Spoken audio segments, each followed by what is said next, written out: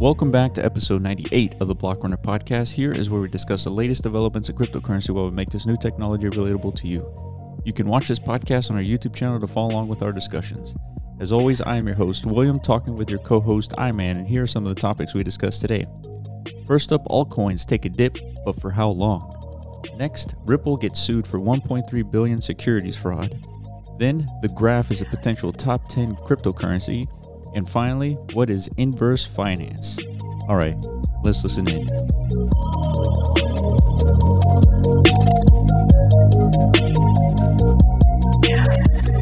What up? What up? What's up, dude? Bloody day today? Yeah, man. I'm feeling peppy despite all the losses. Yeah, I mean, you've been dealing with a bunch of stuff yourself, but everybody's dealing with some losses today. Yeah, man. But this is part of it, dude. It feels like feels like action is happening, even though it's not good action. Yeah. You know. No, I agree. Regardless, it still feels like bullish activity overall. Like this dude, yeah, during a bull cycle, like these type of correction events like happen quite frequently, you know. It's just like you got to get used to this feeling of like pain. Yeah. It's just short-term pain. Yeah. But this one's kind of interesting, I guess. See, this is like part of the market phase that I've never experienced before. Like, you know, like kind of like waiting for Bitcoin to do its thing, and then like the altcoin starting to emerge after that. Yeah. You know, like that happened prior to my entry in 2017, so I don't really know what this feels like. So it's a little weird and foreign, and I don't like it so far. Yeah. So in 2017, I guess you got in as soon as everything was picking up. Well, it was more like Bitcoin. I got in like after Bitcoin's like first like major sell off, I think, and then like altcoins were picking up like major steam around that time. Yeah. So automatically, like I was just like had an affinity for altcoins. You know, that's just me. Yeah. Yeah. But of course, Bitcoin is always going to be king. So yeah, I mean, yeah, I always considered Bitcoin as like a savings account. So you move all your profits into Bitcoin and then just hold on to it until like there's a huge run up. I mean, I even thought about that in 2017 when it was, you know, close to 20K. Like when it's on its way up to 20K, I was like, man, I just better collect this and not really sell it or anything. Because at the time I didn't really recognize that there were cycles or a nonlinear regression curve or anything like that. So that's right. I had to really freaking get it in your head. Dude. Yeah. I was like, dude, this is a bubble. Yeah, like, you said, you were telling me that this is a bubble. And I was like, dude, what are you talking about? Bitcoin is like the second coming. And like, because I thought you just thought it was going to be nonstop like upness. No. What I thought you were saying in terms of a bubble was that Bitcoin was babies? Like Bitcoin was not a real like solution, not a real technical innovation. Oh, okay. And then I was fighting you on that because it was, and but what you were talking about is just the bubble in the price. Yeah, like I was trying to explain to you like that we're in the middle of one of these cycles that you're talking about. Yeah. Like yeah. And we're about to enter our downward phase. You know, so it's kind of like warning you. You know, like dude, stop buying this shit. Yeah. You know, like, you got it a little too late, brah. Yeah. You gotta wait for the next cycle, which we did. Yeah. For sure. And here we are, dude. We're at the beginning of it. So yeah, and then after it popped, I just kept buying on the way down. Like I would buy at 16K, and then I would buy at 14K, and that's still at that time. I wasn't aware that there was like this cadence for Bitcoin, and so you know you start feeling that despair. I was like, man, this shit just keeps going down, and then you just stop buying, and then you like move on with like with your other activities. It's unfortunate, dude. Like those are the times you should be buying, but you've been beaten to a pulp. Where like it scares you away when you should be like at your most active, right? Right. Yeah, I mean that's why they say the bears is when you make the most money, and that's because people who have been around, that's when they buy, is during a bear cycle. Right. So right now is like perfect time for that. While everything's bloody. Yeah. Mostly in the altcoin realm, like. We know at some point the altcoins are going to reemerge in this market. We just know, there's no way Bitcoin just continues to run its way to 100K and just leaves alts behind. No, absolutely. It's not going to happen. So, yeah, I totally agree. Yeah, I mean, so the problem is that, if you're already in the market and you're like, you've already sort of maxed out your how much money you're going to put in. This is a problem, right? That's true. Because all you're doing is waiting at this point instead of buying. Yeah. So there's probably like some good like capital allocation strategies as far as like not going all in like at once. Oh, You know for what sure. I mean? So that way you could hedge yourself like in And situations it's like tough these. because like the markets, they work at its own time scale. Like if you zoom out and you see, oh, well, there's a pattern in Bitcoin. Like, oh, okay. So I know that it's never going to touch 3,000 again. Like, you know these things after the fact. But in real time, when you're looking at a $5,000 Bitcoin because of COVID, for example, it touched 4,000. And I remember looking at my phone, I was like, holy shit, are we going to keep going or what's happening here? Yeah, same. And I remember. Instead of, it's like, oh, this is a good buy.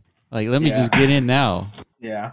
And so in real time, it's very difficult to like disassociate yourself from the feeling of what's happening versus the opportunity of what's happening. Yeah, dude. That's just your monkey brain fucking everything up. That's all it is, dude. Exactly.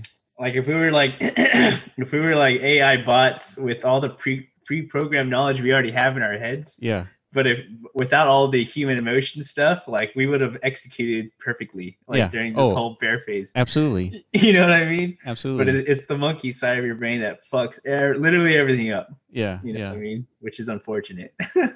It is, man. But these like emotions, man, they're fucking weird. They suck, dude. But they're there for a reason. They're there because like your brain is telling you like danger is approaching, dude. You know what I mean? You're losing all your money.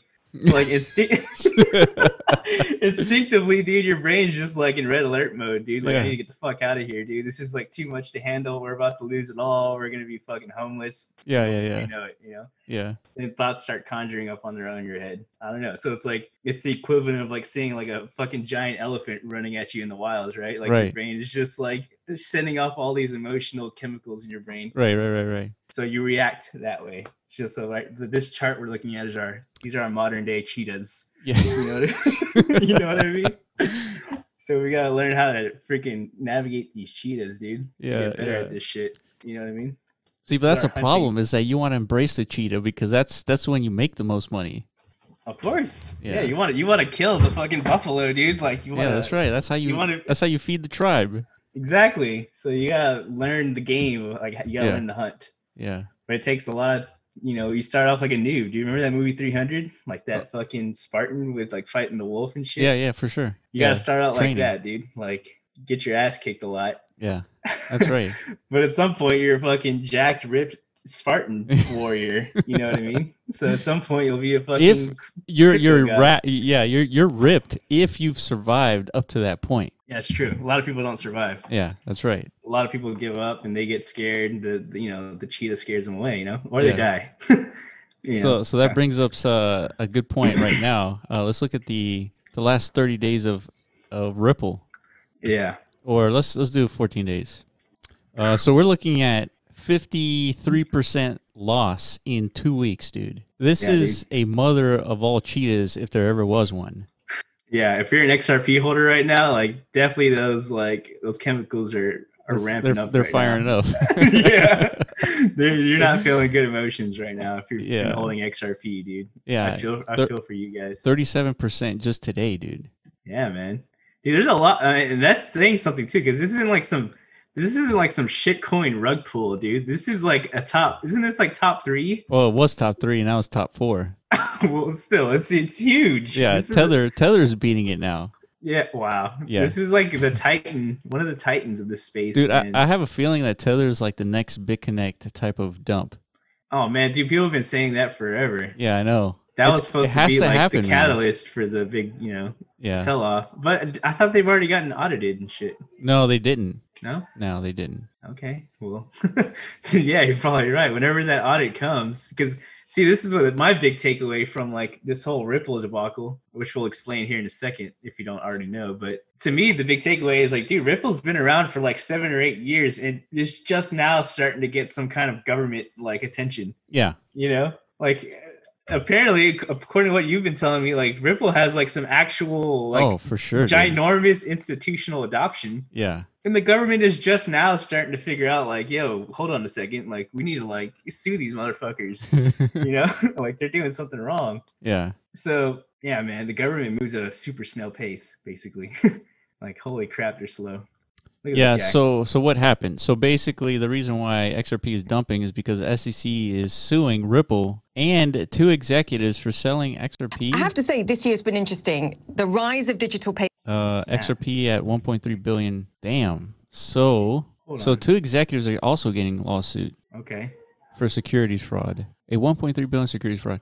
So this is interesting. EOS also got sued by the SEC, and they had like a $40 million fine.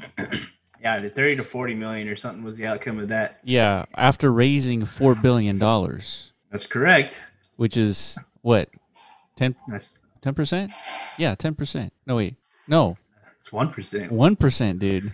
Holy shit. No, it was literally a slap on the wrist, dude. For like, dude, if you're EOS, totally worth. Yeah. So, yeah. Totally worth not registering this security and like, siphoning $4 billion worth of value from the rest of the world, especially from China.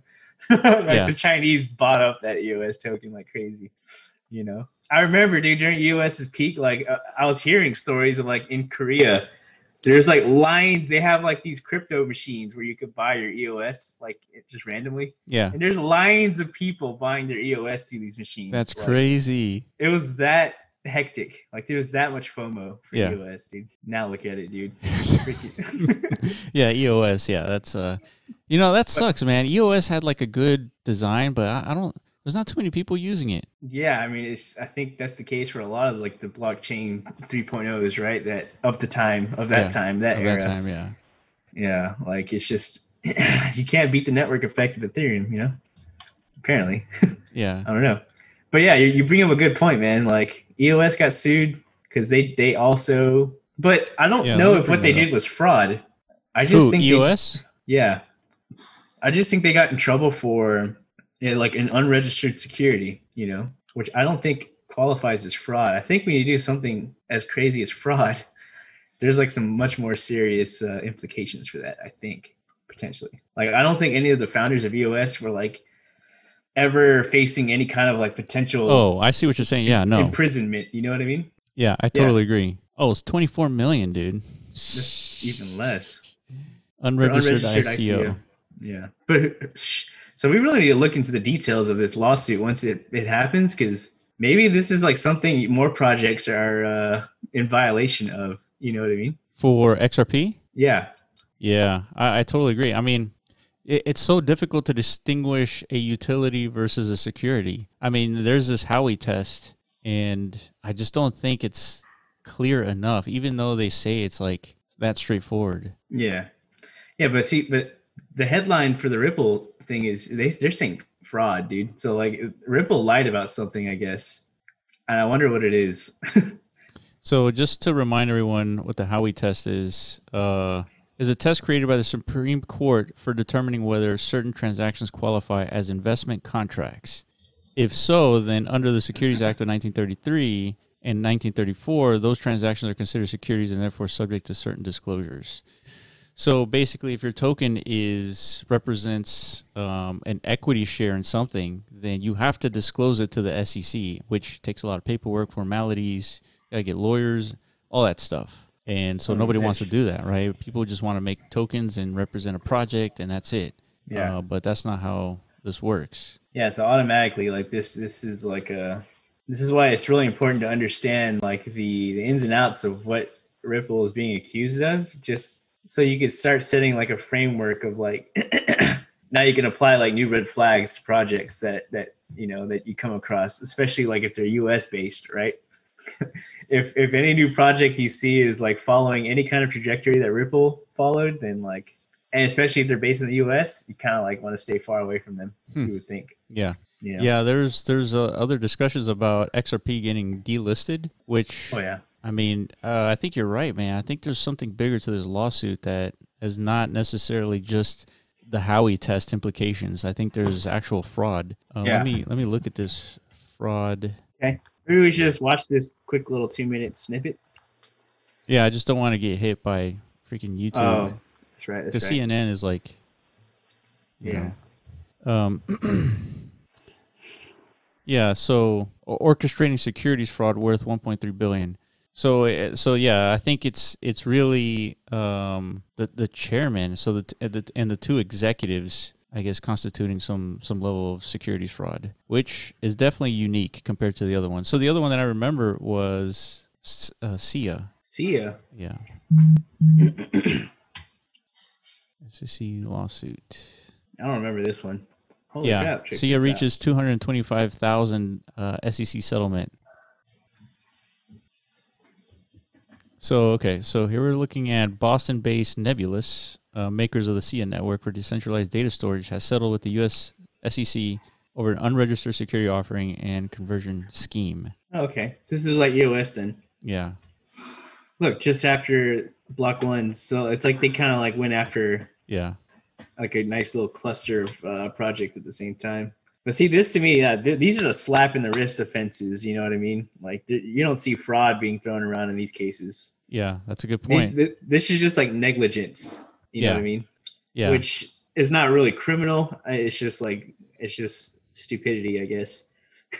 Yeah, I mean, I don't think when these founders were thinking up of a coin and a project and all that, they were thinking that, you know, this has to be registered with the SEC. Yeah, because it was so early, right? And yeah, because this is like pre-2017 stuff. Like the inception of these projects were pre-2017. So at that time, it was like still early. This was before, you know, governments were like were aware of what Bitcoin was. I mean, it's the same thing of like what's going on today in DeFi. Like all these protocols that are being launched. There's a reason why most of them are anonymous. Yeah, that's right. You know, because now they kind of have like some precedent behind them. They're aware like the government's paying attention now. Yeah, and they know like these protocols they're building are like, you know what they are, heavily regulated territory. Absolutely, yeah. They're called money services business.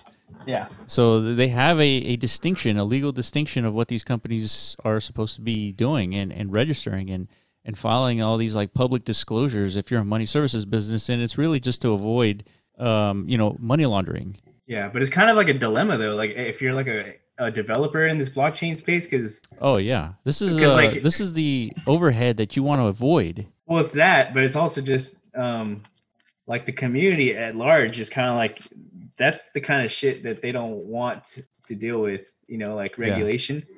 Like they want these protocols that are just truly decentralized and, you know, have no affiliation with any kind of like governing body or entity. You know what I mean?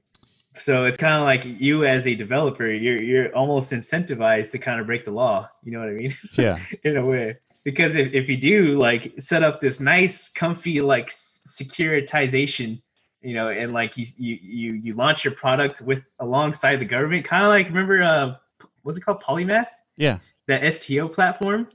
They were supposed to be the next big thing because they're the ones who are actually like figuring out how to create a platform like in conjunction with like, you know, government regulation. Yeah, for sure. Right? For sure. So supposedly that was supposed to be really big and valuable, but nah, that thing is not doing well. Yeah. You know what I mean? And the things that are doing well are these rogue platforms that like, you know, the history of the founding of them are like shady as fuck. Nobody really knows who these people are. Right. You know, like this is the stuff that sells in this market. You know what I mean? But yeah, so fuck. Good luck to all of you guys, dude. Yeah, I mean, building these protocols. You know what I mean? So what does it mean to be holding XRP at this point? Nobody knows.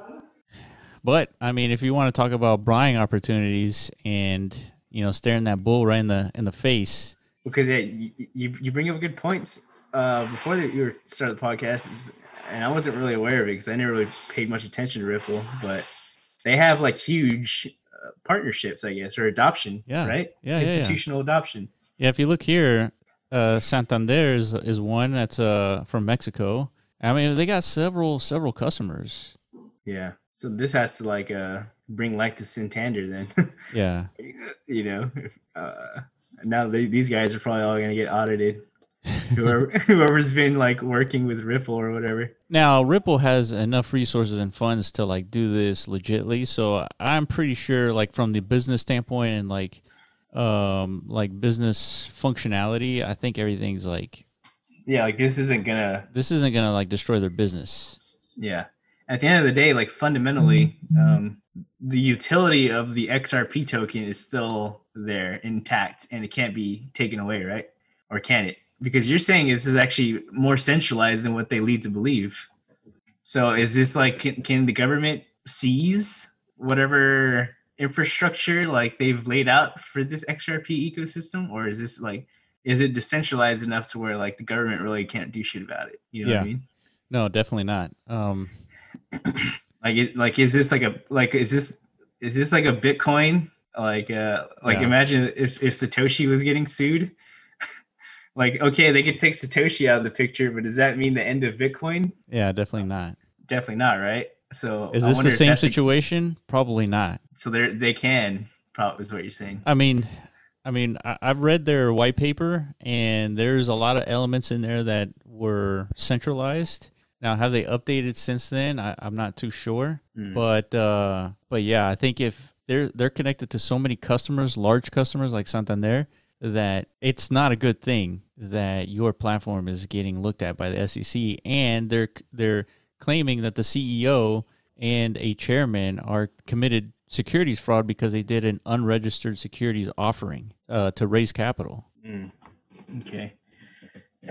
Well, at the worst, they'll probably lose a lot of this institutional adoption then you're talking about. Just out of pure, like, you know, from a business perspective, you don't want to be aligned with something that's being sued, right? Yeah. I would absolutely. think. Absolutely. So, but lawsuits is like, I mean, that's the common business strategy. But now a lawsuit from the SEC is different, though. Yeah, it's different. Yeah. Well, it sounds like he's battling it just off of that one quote I just picked up on. The SEC is fundamentally wrong as a matter of law and fact. Damn, what a line. Yeah, the SEC has permitted XRP to function as a currency for over 8 years. Damn, 8 years, dude. 2012? Yeah. And we question the motivation for bringing this action just days before the change in administration.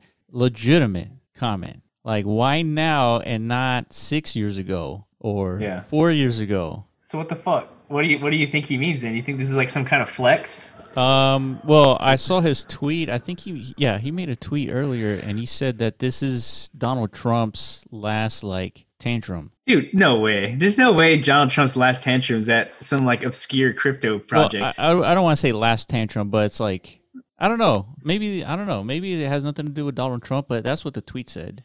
I know Steven Mnuchin, like he came out saying like a couple weeks ago that if you don't know who that is, that's the Treasury Secretary for the United States.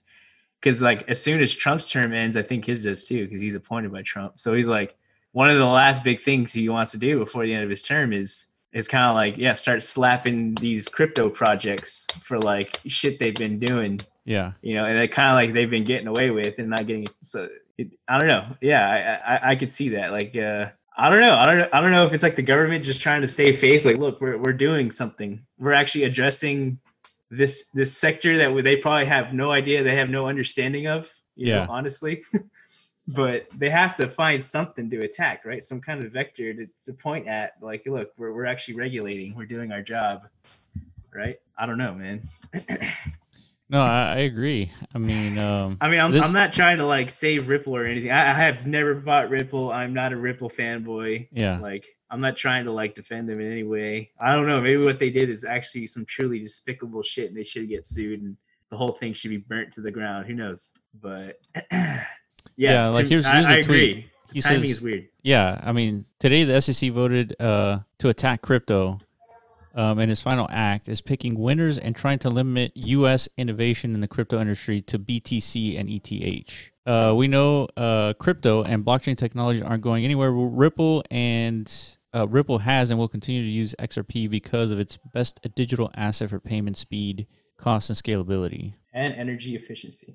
Yeah. So just that line right away already tells me that this has to be a centralized product just because you can't have all those things. Yeah.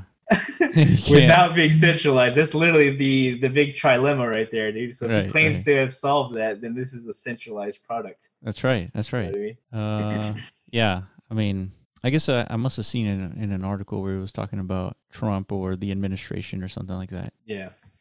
Well, fuck, man. I don't know what to tell you XRP fanboys, dude. I mean, I guess RIP. Yeah, rest in peace. Rest in pepperonis, boys. Dude, that sucks, man. It sucks if you took a huge loss today. But the rest of us are fucking hurting with you, dude. So actually, yeah, fuck you guys, dude. You like you ruined the fun for the rest of us, man. Like we were doing so well, and then I'm pretty sure like this is what catalyzed the big market sell off for altcoins, because I think now people are, I mean, enough portion of the market is like speculating and panicking, like, oh shit, what else is about to get sued? Yeah, right. To where like now all the other assets are starting to sell off. So I don't know, but I guess like Bitcoin's untouchable, dude, because it's literally not moving. Yeah, it's a stable coin at this point. Yeah, like I guess I don't know, Bitcoin can't be fucked with, dude. Yeah, even Ethereum took a hit. That small one, I'm okay with Ethereum's. That's a sensible loss. Like, yeah, but 8%. These other currencies are getting crushed right now. Anything greater than 20%, like that hurts. Yeah, Chainlink. Yeah, dude, Chainlink never sells off this hard, dude. Like, yeah, that's pretty crazy. Yeah, man. Look over the 7 days, man. Most of these are 20%. Stellar's 30%. Yeah. Tezos. It's not looking good. Celsius has fucking crept its way into the top 25. It's unbelievable. Yeah, it is.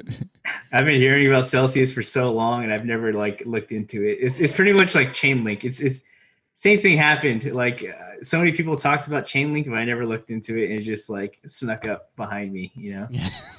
Celsius just did the same thing. I still haven't looked into it, but yeah, it doesn't matter. And at this point, what's the point, right? I missed the boat big time on that one. Yeah. Speaking of not sneaking up on us anymore is the graph. The graph. Dude, this one too. I didn't hear anything about this until you brought it up. Yeah, so it just launched, let's see, the December 17th. So it launched December 17th. Literally a few days ago. Yeah. What was it, 6 days ago? It went from let's say 10 cents all the way to 75 cents. I mean, so that's a pretty good run, and it's starting to correct. And it could be because of XRP or some other I don't know, just healthy reason. Correction. Yeah. So what the hell is this? So. Yeah, the first thing, my first exposure to it is you coming out and saying that this thing off the rip had like 5 billion in trading volume or something like that. Yeah. Like day one. Yeah. Like, day one had like 2 billion, and then the next day had 3 billion. I was like, what the hell is going on? And so I don't understand how that's possible, dude. I haven't even heard of it. So I looked into it, and it's essentially a platform that takes data off the blockchain and allows developers to make sense of the data. So basically, it's an API platform that allows projects to get, graphs, information off of the transactions that are occurring on a particular blockchain. And so what I'm guessing is I need to look a little bit further, but from a technical standpoint, I'm sure they have like these big, huge server systems looking in and evaluating blockchain information or blockchain transactions, and then putting it together into an API that developers can use to make sense of all the transactions that are occurring. So some of the big users are like Decentraland, right? Decentraland's using it. We got Synthetics using it, Uniswap, Oregon. So all the good graphs that you see on all these projects, they're likely using the graph to output this data. So they've been using this technology? Yeah, this thing has been around for a good minute. Now, I don't know how long they've been around, but they've been, a lot of projects have been using it for a while. That's the GraphQL or something? Is that like the language of all this? Where'd you see that? I don't know. It's like on their Twitter tagline. Let's see if I can pull it up. But... yeah, and so the most notable thing is like, who's it backed by? Compound, DCG, CoinFund. Indexing protocol for querying blockchain data with GraphQL. Yeah, GraphQL is probably their API system that they use. Okay, well that's crazy. So then, what is this? Like a governance token? They just decided to launch like after the fact, or what? I think they decided to launch after the fact. Security. No, let's look at their docs. I think I want to see. I remember token address. I wonder if they have a tokenomics somewhere around here. Let's go to their blog. That's not the blog.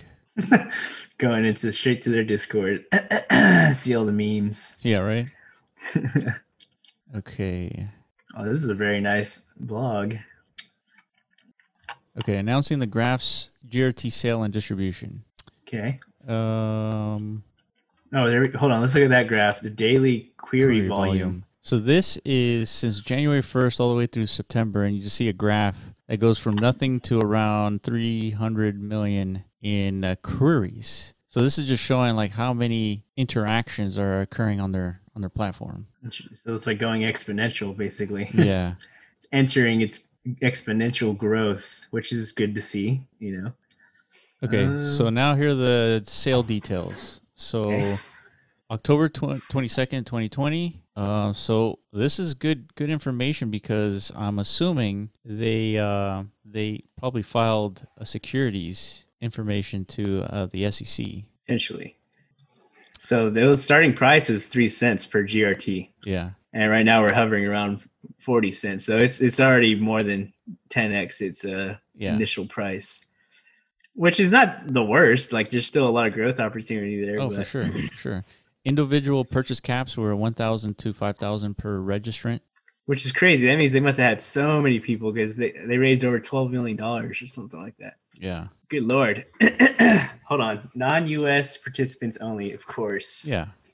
No wonder I didn't hear about this, dude. Fucking A. So they had different phases, huh? So this is day 1, October 23rd. Phase 3, post-sale logistics, token allocation. All right, here we go. So overall distribution, we're looking at community 35%, early backers 17%, backers at 17%, team and advisors 23%, edge and node 8%. Damn, dude. Most of the tokens pretty much went to the backers and the team. Yeah, they're basically the investors. Yeah. So so I still want to know like what's the actual purpose of this token? You know what I mean? Well, okay, so that's a good question. So let me jump into Reddit here. So this guy, I thought this guy really summed it up pretty nicely. So somebody asked about the graph launch and how many guys really know about what the graph is and what it does. And then so this guy, Cryptolipto, he says Chainlink is used to get real world data onto the blockchain. Right, so we use oracles to get we use oracles to get information on the blockchain in a decentralized way. Right, that's what Chainlink does. A blockchain, Ethereum is used to store the data immutably and always is accessible. Right, that's what Ethereum does. And then third, the graph is used to get data off the blockchain and back into the real world, where people can use that data to make decisions and actions off of it. Wow. I wonder why Chainlink didn't service both ends of that. Yeah, right. I guess they didn't think that the second. Well, end of that I mean, it's a whole. It's an architecture design. I mean, you have to design a system to really go look at all the blockchains and all the data on the blockchain and make sense of it. Mm-hmm. Okay, but either way, so this guy already. The reason why he started off with repeat after me, just to kind of get it in your head, like how important this is supposed to be, right? Yeah. Like it seems so simple, but like foundational. Yeah. Like it kind of blows my mind that it took this long for something like this to emerge, I guess. I don't know. Yeah, for sure. But apparently it's been around for a while, but I guess they're just now releasing the token. Yeah, I mean, even we were using it. I mean, Corv was helping the Ethermon team collect how many people were holding land, and they queried the graph's APIs to get a list of addresses who held land on a particular day. So then anyone who potentially needs to do some kind of airdrop is going to use this. Potentially, basically. yeah. Because that's what that was. That was an airdrop, right? That's right. And so even without like trying to make money off of investing in this token or whatever, like projects are starting to use this because this is, one of the main sources to get data off of a blockchain. Because I mean, you could query this using Decentraland smart contract, but it's probably not as digestible, and you probably have to parse it in many ways in order to actually extract that information. Yeah. So like, how accessible are these queries? Is it like something only like the developers? It's like a developer tool strictly. It's a developer tool. Yeah. Okay, so this isn't like something as like going to be as ubiquitous as like a Google, like a search engine type functionality, That's right? a good question. Because it feels like something like the common man could easily interface with, and like, oh shit, I want to see like how much money Will has lost in the market this year. Like, I just want to query all, find like, Yeah. hey, the graph, like instead of Google, it's like the graph. Tell Yeah. me, like, just ask it anything. Yeah, right? yeah, just like copy and paste my address on there, and then just to see like over 2019, he's lost 50%. Exactly. Like Yeah. it just Yeah. processes all that data and spits it out to you instantly. Yeah. Or it's just yeah, you know what I'm saying. I'm just trying to grasp the actual who's going to use this. Yeah. But even if it's just strictly for developers in its current version, that's still huge, right? Because that's the phase of where we are right now. Yeah, exactly. Developers, because there's no common man looking for that information yet. Yeah, there isn't. But this is the type of shit to where somebody's eventually going to build the applications to service the common man inquiries. Right. And they're going to use the graph. That's right. Like to get all that data for. That's basically. Right. Exactly. Yeah, that makes sense, man. That's it, dude. This shit wins. Yeah. I mean, you want to invest in tools, and I mean, this is like this is a valuable tool. I mean, why not invest in the graph, like from a functional standpoint? I agree. And if you can get it, like if by some fucking miracle this thing just the market continues to tank, like even now it's like a pretty decent price. You know? But like I was tempted just without doing any due diligence or before hearing you explain what this is. I just heard so much hype about it, and it sounds like such an essential core piece of tech in this space. Is like, dude, after a 50% sell-off, it's like, dude, how can I not jump on this? You know? No, I totally agree. Yeah, I mean, it's like looking at Chainlink in its heyday, and when it was like 3 cents, and not understanding the implications of having a decentralized way to get data outside of the blockchain into the blockchain. Yeah. So somehow that it's hard to really comprehend like how valuable that is, and so many people miss the whole Chainlink thing. Yeah, like me included. It takes actually starting to develop in this space, I guess, to understand like the importance of these tools. Yeah, for sure. Yeah, and the fact that Corv and Ethermon and all these like teams, they're just like starting to use it. That's like, wait a minute, do we really understand like what's going on here yet? Yeah. So yeah, I mean, this is like one to keep an eye on. And at 50% sell off, I mean, I don't know if there's ever been a better buying opportunity. Yeah. So again, like we talked about at the start of the podcast, not saying go all in. There's strategies to go ways about it. Allocate your resources strategically. You know what I mean? For sure. Always think of yourself outs in the event that this thing is 20 cents next week. Yeah. You know what I mean? That way you could cost average yourself in. So fuck it, dude. That's investment advice. I'll give it. Whatever, dude. And then on top of that, not going all in, another thing that's been happening is the cartel of Yearn Finance is potentially going to grow one project bigger sometime soon. Who knows? Potentially. So what I'm talking about here is Inverse Finance. So this one's an interesting kind of development, how this occurred. So Inverse Finance is a project that allows someone to, let me just show Inverse Finance, allows someone to take their DAI, stake it into a protocol, and it will yield one of 3 tokens, at least for now. Mm-hmm. And these 3 tokens are Wi-Fi, WBTC, and ETH. And it has like a very basic interface, right? You can deposit here DAI.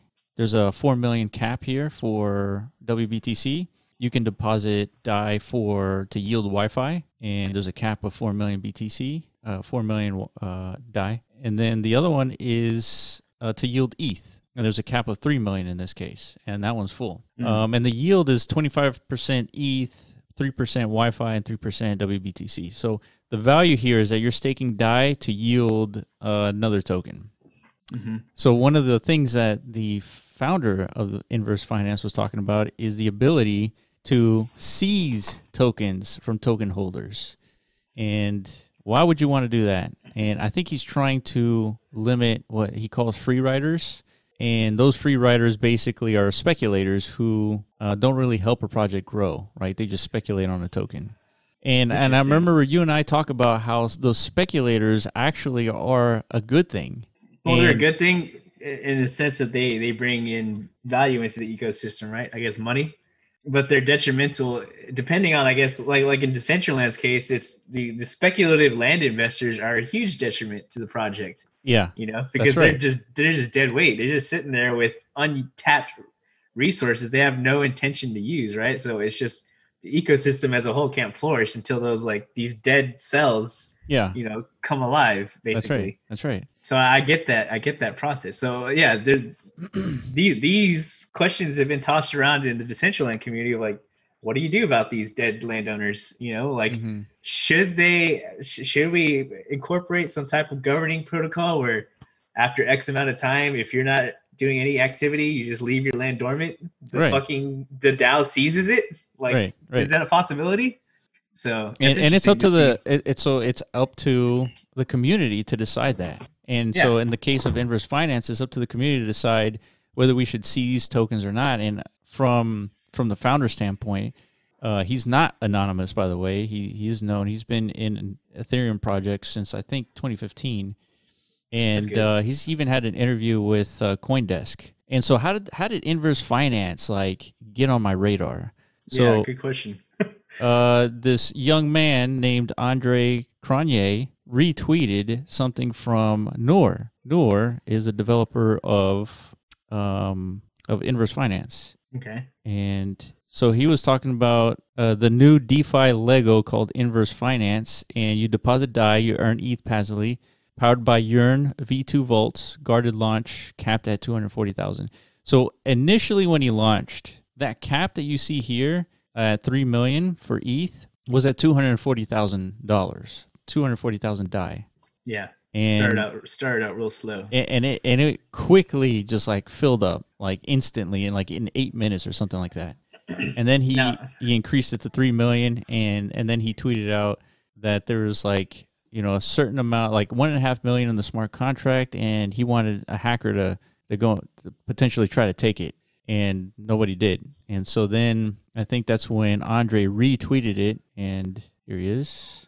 Here's Andre's tweet, and then that's when it got on my radar, and I started investigating, and I put some DAI into the Wi-Fi yield, and then I started mining Wi-Fi tokens with the around 1,000 that I put in. So so this is another. If we go back to Yearn here and we click on the Yearn ecosystem, I'm speculating that if inverse finance like gets a little bit more traction, I think it might join this Yearn cartel that we got going on here. And as you can see, in the last 7 days, everything has been hit by 20 to 30%. Yeah.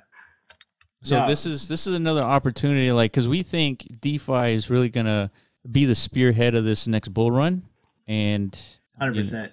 And DeFi. I mean, this is like the embodiment of DeFi right here, what you're looking at in these like 8 protocols. Yeah, at least like I don't know, they seem to be like the jocks of DeFi, you know, like they're forming their own little clique.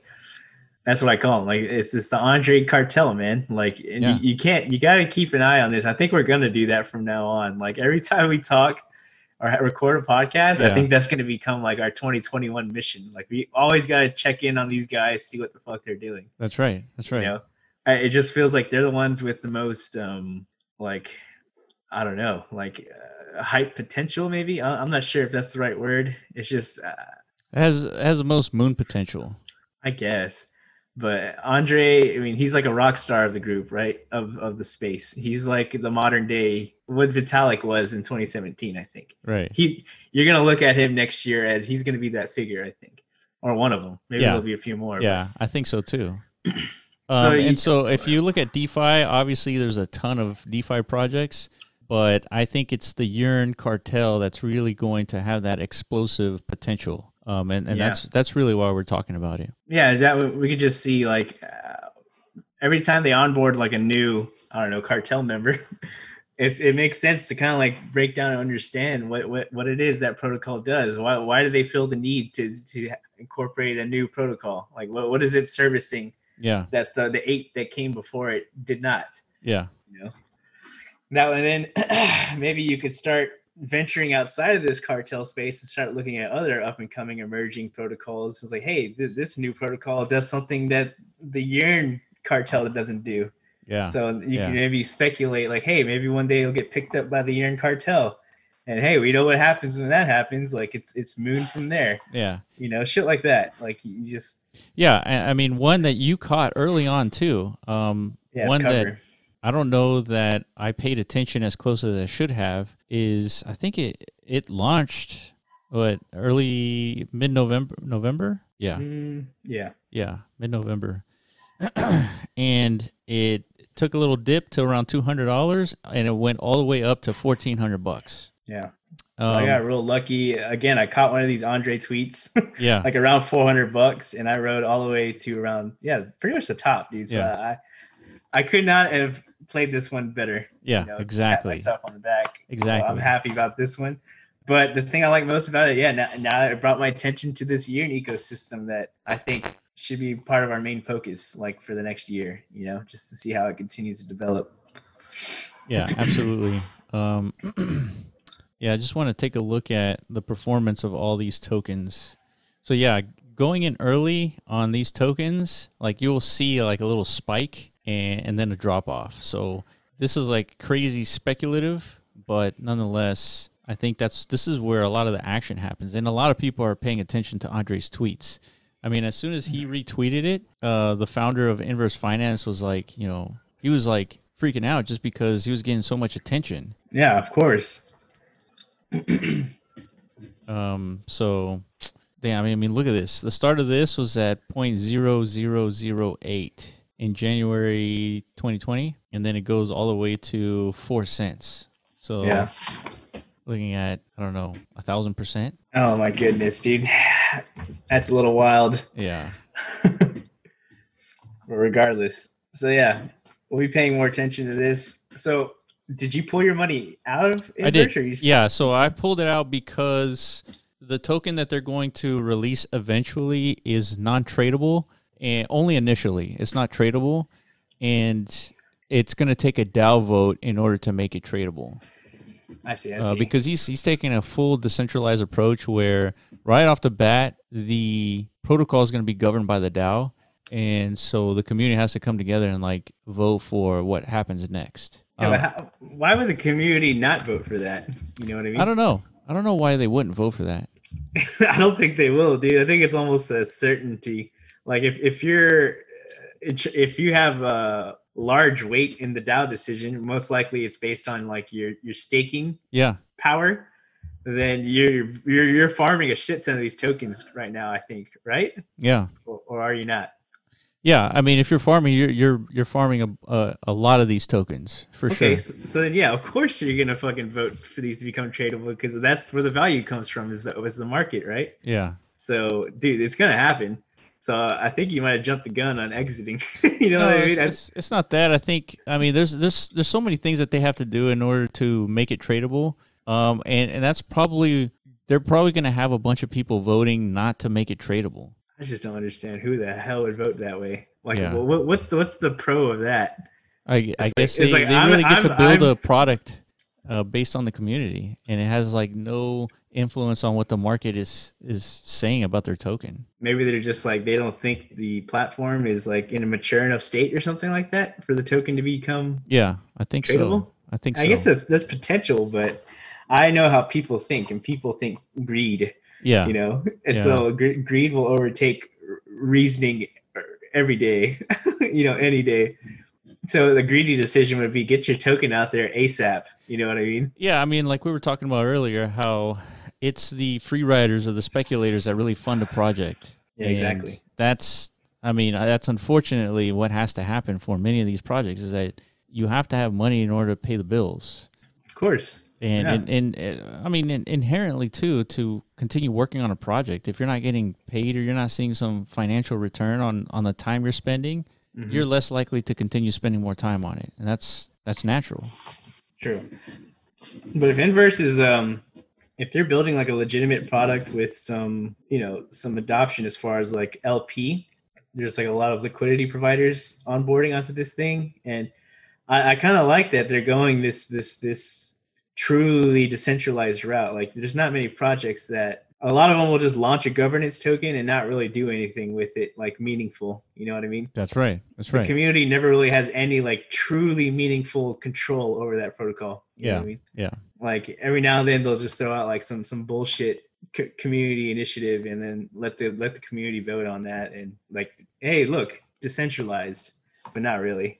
You know what I mean? Yeah, no, for sure. And the other thing that I liked about Inverse Finance is that it's not an anonymous developer. Yeah.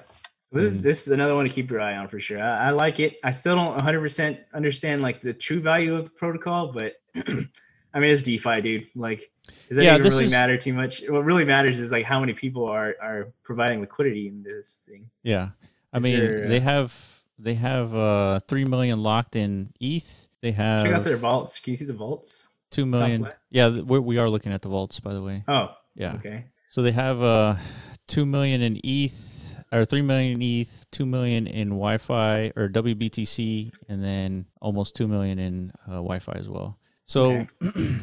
I mean, that's not nothing. Mm-mm. And so those people who are still in it are, are mining that token, right? They're part of the community. They're wanting to contribute to this whole growth of this project. Yeah, totally. Fucking A, mate. But yeah. So that's Andre's influence of the week. Yeah, right. This week. So next week probably have something new to talk about as far as like what Andre is up to. You know, so, I mean, I think that has to become like a regular part of our like week to week lives. You know what I mean? Yeah, for sure. Yeah, I mean, we have to stay up to date with what Andre's doing just because he's a market mover. You got to pay attention to that guy. Yeah, and we've already seen like we missed out on like a few things. Like the Keeper protocol was pretty interesting once we looked into that. That's right. You know, so I can only imagine like what else is being cooked up right now that we're missing out on. I'm sure there's so much, you know. Yeah, for sure. There's only so much time in the day, dude, to investigate these things. Yeah. But the graph's pretty interesting, man. I think that was a good find. The crazy thing is like it's already on Coinbase, isn't it? Yeah, it's already on Coinbase. It's like it just launched a week ago. Like this is the time you should be paying attention to the graph at least, as well as Inverse Finance and as well as this XRP like lawsuit. Like I don't know if there's a coincidence that every token is going down because is it due to XRP's lawsuit? Who knows? That's the only thing. Like that's. Yeah, I would say like the market's just looking for like an excuse to correct just because there's been so much like bullish activity. Yeah, that's true. Ever since when? Like I don't know. I guess ever since COVID. Ever since COVID. Yeah, ever since that COVID drop off, there really hasn't been like a huge pause in like bullish like. Yeah, I guess you're right. Like the V-shaped recovery hasn't really stopped since March. You know what I mean? We're like way past recovery. You know what I mean? Like everything's pretty much surpassed like what it was. Yeah, that's a good point. You know, so I was just like. But you know what? Bitcoin hasn't recovered though. Exactly, that's what I'm saying. Like I would say like that's what this is. It's just like the market's like looking for a scapegoat to come back to reality a little bit. Initiate the pullback, yeah. But that's not the case because Bitcoin is just still hovering like at all-time highs, dude. Like it's not phased by this one bit. Yeah. You know what I mean? So maybe it is more just like. But you know what? It's the institutions that are buying Bitcoin right now. They don't care about Ripple. They don't care about what's going on in DeFi or altcoins. It's all institutions propping up or at least helping Bitcoin survive this little dump. Potentially. Because, dude, if you know what you're doing, nobody's going to dump Bitcoin right now. There's no institutions that are going to short Bitcoin. That's crazy. Yeah, not yet. Yeah, not yet. Yeah. And that's like the fear is that, everybody's expecting at least $100,000 Bitcoin, but then these the smart guys with all the money, they start dumping at around 80K. Possibly, but like I said before, dude, like greed always trumps rationale. Like the rational thing would probably try to be be the first to exit and like secure your position. Yeah. But the greed will overtake. You'd be like, hold on, man, just wait a little bit longer, dude. Like we might actually be able to like extract a little bit more money out of these dumbasses. Yeah. Let them keep buying, and then we'll. You know what? I bet you that's probably what's going to happen. I think at 80K, people are going to start exiting, and then it's going to take a dip, and then it's just going to go to like 120, and then that's it's when gonna get bought up. Yeah. By the greedy. And so like at some point, like Katy Perry's gonna paint her nails again in cryptos, and it's all gonna hit the fan from there, dude. Like something like that's gonna happen. Yeah. You know what I mean? So yeah, looking forward to that day. Yeah, but, man. Yeah, we're counting down 12 months till then, right? If you're following the cycle. Yeah, I guess how long have we been talking, dude? Like exactly an hour. Okay, well, I guess this is what are we at? I guess we'll probably record one more time before the end of the year. Yeah, probably will. Yeah, but yeah, man, it's been one ridiculous year. Yeah, man, dude. Already time to start thinking, like, start recapping, like, what's happened this last year. Let's recap it real quick. I mean, we started the year January 3rd with interviewing Andreas Antonopoulos. Can you believe that? Wild. No, I can't believe that. I can't believe it either. Yeah, I never thought I would ever like even communicate with that man. Yeah. Never thought that would be possible. Yeah. You know, but see, I remember after that interview, we're like, dude, the mission now is to get like more banger interviews like that. But we didn't stick on that path. Instead, we're in an alternate reality now where our focus is more on like developing in this space, not so business. Much. Yeah, we're actually trying to build a business in this space now. We're not trying to just be like outside observers, which we were before. This year, we were just outside observers. That's right. Watching what everyone else is doing. You know what I mean? But I think the big takeaway from this year is we're actually like almost as balls deep as you can get into this space, which is pretty cool. Yeah, you know I mean? That's true. So, and then in February, Decentraland launched, which is when we launched MetaZone.io. Yeah. And and then 2 weeks later, we got COVID, right? We got hit with COVID. Yeah. And the markets dumped and everything, like Bitcoin dumped. It went from like 7,000 or 8,000 to 4,000. Decentraland Mana went to like 2 cents or something like that. Pretty much everything was like 70% down across the board. It was crazy. Yeah, it was crazy. It was definitely the biggest sell-off I've ever witnessed. Yeah. There was nothing in 2017 came close to that. It was insane. Yeah. And while that was happening, the fucking stock market was tanking at the same time. Yeah. It was hitting circuit breakers like in the pre-hours of market opening. Like that was insane. Like I couldn't believe what I was watching. I literally thought like the world was about to end. Right. I think everyone else did too. That's why that was happening. You know, it was crazy. Yeah. So here we are, what, like 8 months later? Yeah, and then they opened the floodgates in terms of quantitative easing, and so that propped up all the stocks. We had billionaires making hundreds of billions of dollars this year. True. And we had I think this year's a year that Apple went from $1 trillion to $2 trillion. Yeah. And so pretty much tech got stronger, brick and mortar got like the ass rape, basically.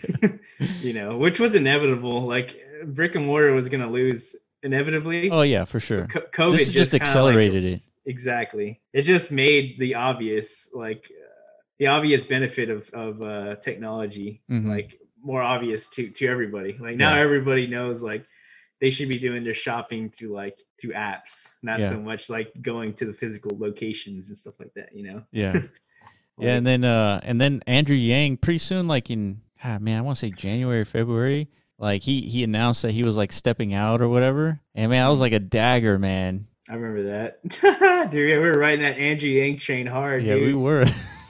Dude, you still got those hats? I still got them. Yeah, they're right here. Yeah. Dude, bust it out, dude. I want to see that. Oh, they're far away, but yeah, I still got them, man. I still rock them too. I don't care.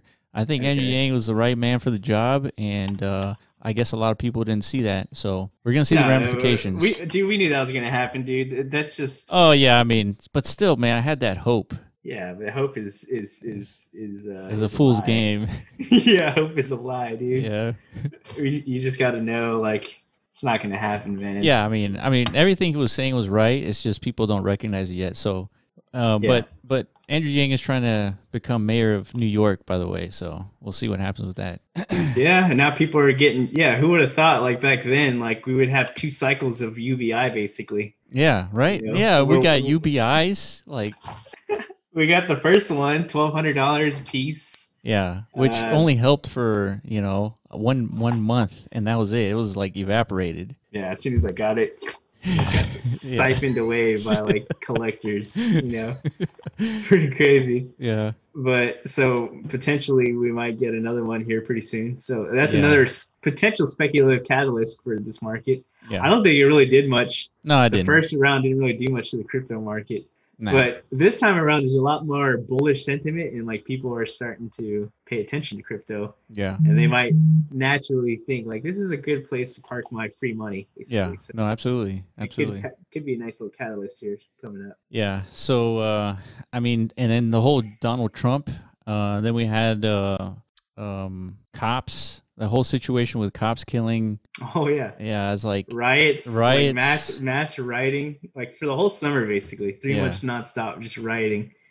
Again, I thought the fucking world was gonna come to an end during that too. I thought civil war was like on imminent. The brink. Yeah, imminent, dude. Like I have my whole backyard is flooded with chickens now because of that shit, dude. Like, I was like, eventually there's gonna be no more like markets, like. You can't go buy your groceries anymore, so you better start raising your chickens now. I mean, to a certain extent, that's what happened, right? You couldn't go to the store and find everything that you needed. Couldn't. Yeah, the eggs were always gone for like a solid month. The yeah. meat, like, it was very limited protein selection, dude. It was pretty rough. Yeah, for sure. Pretty rough for like a mad protein consumer like myself, And so now I got abundance of protein now. So I'm thinking through everything, like the major milestones. Then we have Michael Saylor, the CEO of MicroStrategy, where he put in like almost $1 billion into Bitcoin. He converted his cash in USD into Bitcoin, and he's starting to tell everybody to do it, all the institutions.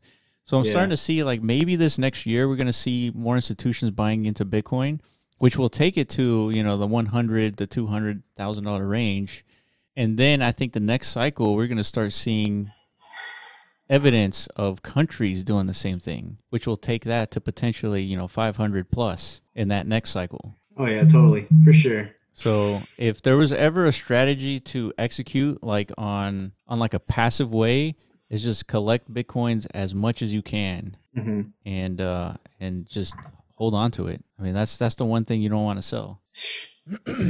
That's always. Yeah, Bitcoin always rears its ugly head, dude. Like it always just shows up and is like as the truth. It makes you feel like shit for not believing. Yeah, right. What I mean? Always, at some point, it will do that. You know what I mean? Yeah. So at some point, you gotta just believe. You gotta just surrender yourself to Satoshi. You know what I mean? Yeah, pretty much. just let it be. Dude. Yeah. But so yeah, and I guess any other milestones that you can think of? Man, I know we're probably missing like an obvious one. Oh, we missed a bunch, I'm sure. Yeah. But yeah, it's pretty much the biggest. So yeah, I guess leading into next year, definitely, I think Decentraland development is only going to get crazier. I think because I'm pretty sure the ecosystem will grow as time goes on.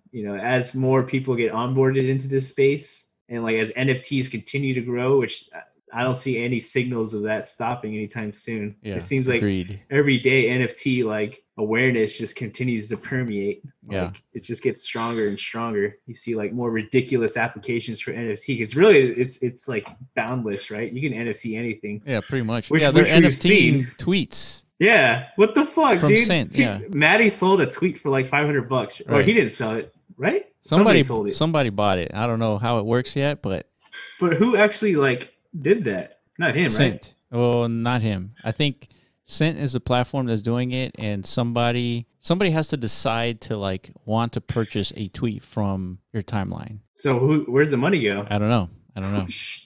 I wonder if somebody just like screen grabbed Maddie's tweet is like $500 here, and somebody bought it, and that dude just ran with the money. That's so crazy. No, I think you have to bid yourself. And like if somebody bids on it and is like, well, wait a minute, I want that tweet, and then you bid on it, and then it's like a whole battle. That's unbelievable. Yeah. So that alone, I already hear people speculating like that's it. That's NFT bubble top, dude. Like you can't get any more ridiculous than that. Yeah. But I'm pretty sure you can. I'm sure people are gonna like NFT their sperm pretty soon. Yeah. You like bust a load, and it's like, dude, this is load one of one.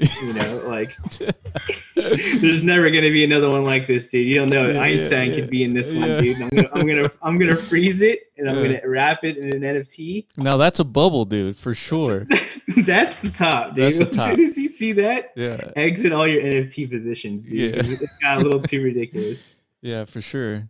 But yeah, man. So we're gonna see growth in all sectors, man. DeFi is gonna get fucking insane. So yeah, man, it's gonna be exciting for sure. Yeah, I feel like we have to do a spin for Decentraland, one of those wearables and all that stuff, but maybe not. We should ask Oscar. He'll probably know. Yeah, but we'll have to get together anyways after that. So yeah. We got a big community event coming up in a few days, by the way, for you Decentraland hardcores. Yeah, we didn't even talk about Ethermon. I mean, they had an airdrop. It was immensely successful. That's right. Dude. What's interesting is the airdrop happened. Everybody got a free grass meta, and then there's an incentive to have more, so people bought more. So I mean, we're starting to see remnants of like sustainable gameplay in Decentraland for sure.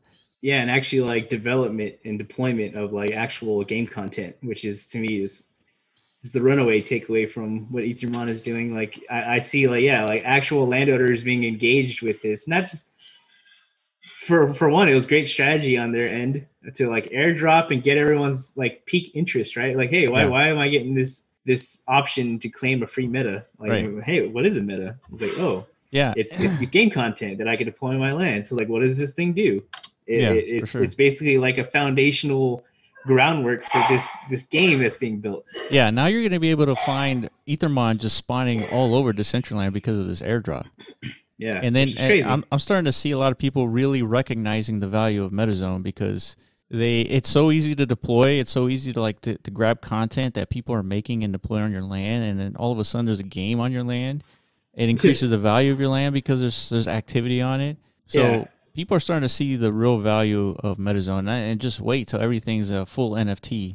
I mean, that's going to bring whole new levels of activity, and then the token too. So for sure, that's going to be our main focus for 2021 too, is actually bringing the blockchain value to all this game content, which is, I know, what everybody's really looking for. Yeah, right? for sure. Because we can produce as much content as we can as a community, but until it's just like that inverse finance protocol, they can mine as many tokens as they want, like as a community. But until these become actual blockchain assets, they really don't mean anything. That's right. That's right. Same thing, man. So like right now, all you meta purchasers and farmers and creators, like you're farming in the early days before the platform becomes like legitimate blockchain assets. That's right. But all you early guys, you're gonna reap the biggest benefit for sure. Right. That's like right. I can almost guarantee that, you know. That's true, man. Especially with the token, because for sure, like once this token's out, the majority of you early active users are gonna get allocated like the most amount of tokens. That's right.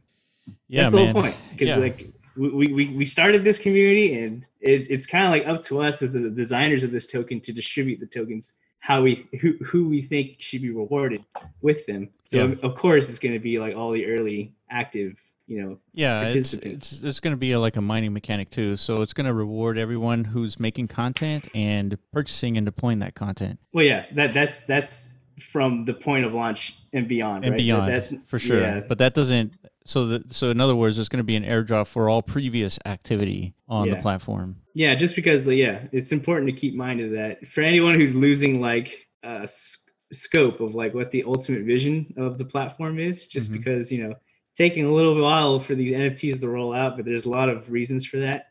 Yeah, but for sure. And people are spending a lot of money on these assets, so they're not necessarily seeing the returns they hope for. But the vision is still intact for sure. Yeah, and I mean, again, there's a lot of reasons for that, but part of those reasons that we have a single developer, and there's so many things to make sure to iron out, to make sure it functions like when rubber meets the road. Right, because you don't want to build these smart contracts and say, "Oh, we missed something. Oh, we missed affiliates. We missed the ability to pay out an extra person because there's a fourth party involved in the construction of a meta." Yeah. So all these things, like we gotta do it as quickly as we can in terms of MVP. Make sure that works. Make sure there's traction, and then build it into the smart contract. Because we don't want to do token swaps and all that stuff, because token swaps, I mean, it's starting to get a bad connotation. Mm. There's so many like token swaps that are so malicious that it's starting to be associated with like dumps and Really? like scams. Yeah. Yeah, I could see that. Yeah. No, and for sure, like as time goes along, I'm seeing like Oscar find more and more like functionalities for sure that we didn't identify like a couple months ago, right? Yeah. Like, so if we would have jumped the gun a couple months ago, we would have missed out on some like core functions to these smart contracts. So Absolutely. but they're gonna come, so that's gonna be our main focus next year for sure. That along with like continuing to investigate into this DeFi space and like the NFT space. Just bring y'all as much info as we can. Yeah. You know what I mean? Yeah. And still like maintain our sanity through the whole process somehow. Yeah. For real. Because sometimes it gets a little hectic, dude. It gets a little dark. Yeah. Gets a little fucking, I don't know what the word is. It's just it certainly gets tough because there's so many moving parts to what we're doing. Is we don't want to miss anything, and stuff gets missed. I mean, that's the truth. Yeah, totally. But hopefully this COVID shit like chills out pretty soon. That way we could spend more time like building out our studio and shit like that. Yeah. You know what I mean? And actually like deliver some hardcore content like much more frequently. You know what I mean? Right. So you'll probably see us before the end of the year, but I want to tell everybody, happy holidays. Stay safe. Put a mask on. Even if you don't think it's real, just put it on anyway. Yeah, for sure. There's new strains of this virus out there that's potentially worse than the original, the OG COVID. Mm-hmm. Yeah, and even the current version, dude. Like my brother has it right now, him and his wife, and it does not look fun, dude. It looks like I had a phone call with him. Well, yeah, like his wife's been in bed for like a straight week, basically. Like she could barely stand up. Every time you stand up, it's like difficult. Yeah. Like you can hardly breathe. Like if that sounds like a fun time, then go ahead. Like take that mask off. Yeah, take off that mask, go to the club, do whatever you want, dude. But that is not cool, So yeah. So yeah, we recommend keep that mask on, stay safe. And so you've been listening to The Block Runner. Make sure you follow us at The Block Runner on Twitter, at MetaZone.io as well. And hit us up if we got anything wrong in terms of inverse finance or XRP. The XRP shills want to correct us on anything, let us know. If you still believe, definitely let us know. Yeah, if you still believe, let us know. And tell us why you believe. I want to know why. I do want to know why. Yeah. And if there's anything else you believe in, like with all your passion, also let us know what that thing is. Yeah, for sure. Because we need to know. We need to know what's out there. You know what I mean? Yeah. So yeah, thank you guys for listening and watching on YouTube, and we'll see you in about a week. Yep. All right, we're out. All right, guys. Thank you for listening to the Block Runner podcast. Make sure you visit our website, theblockrunner.com, and sign up to stay up to date on the latest in crypto. Also, reach out to us on Twitter at The Block Runner.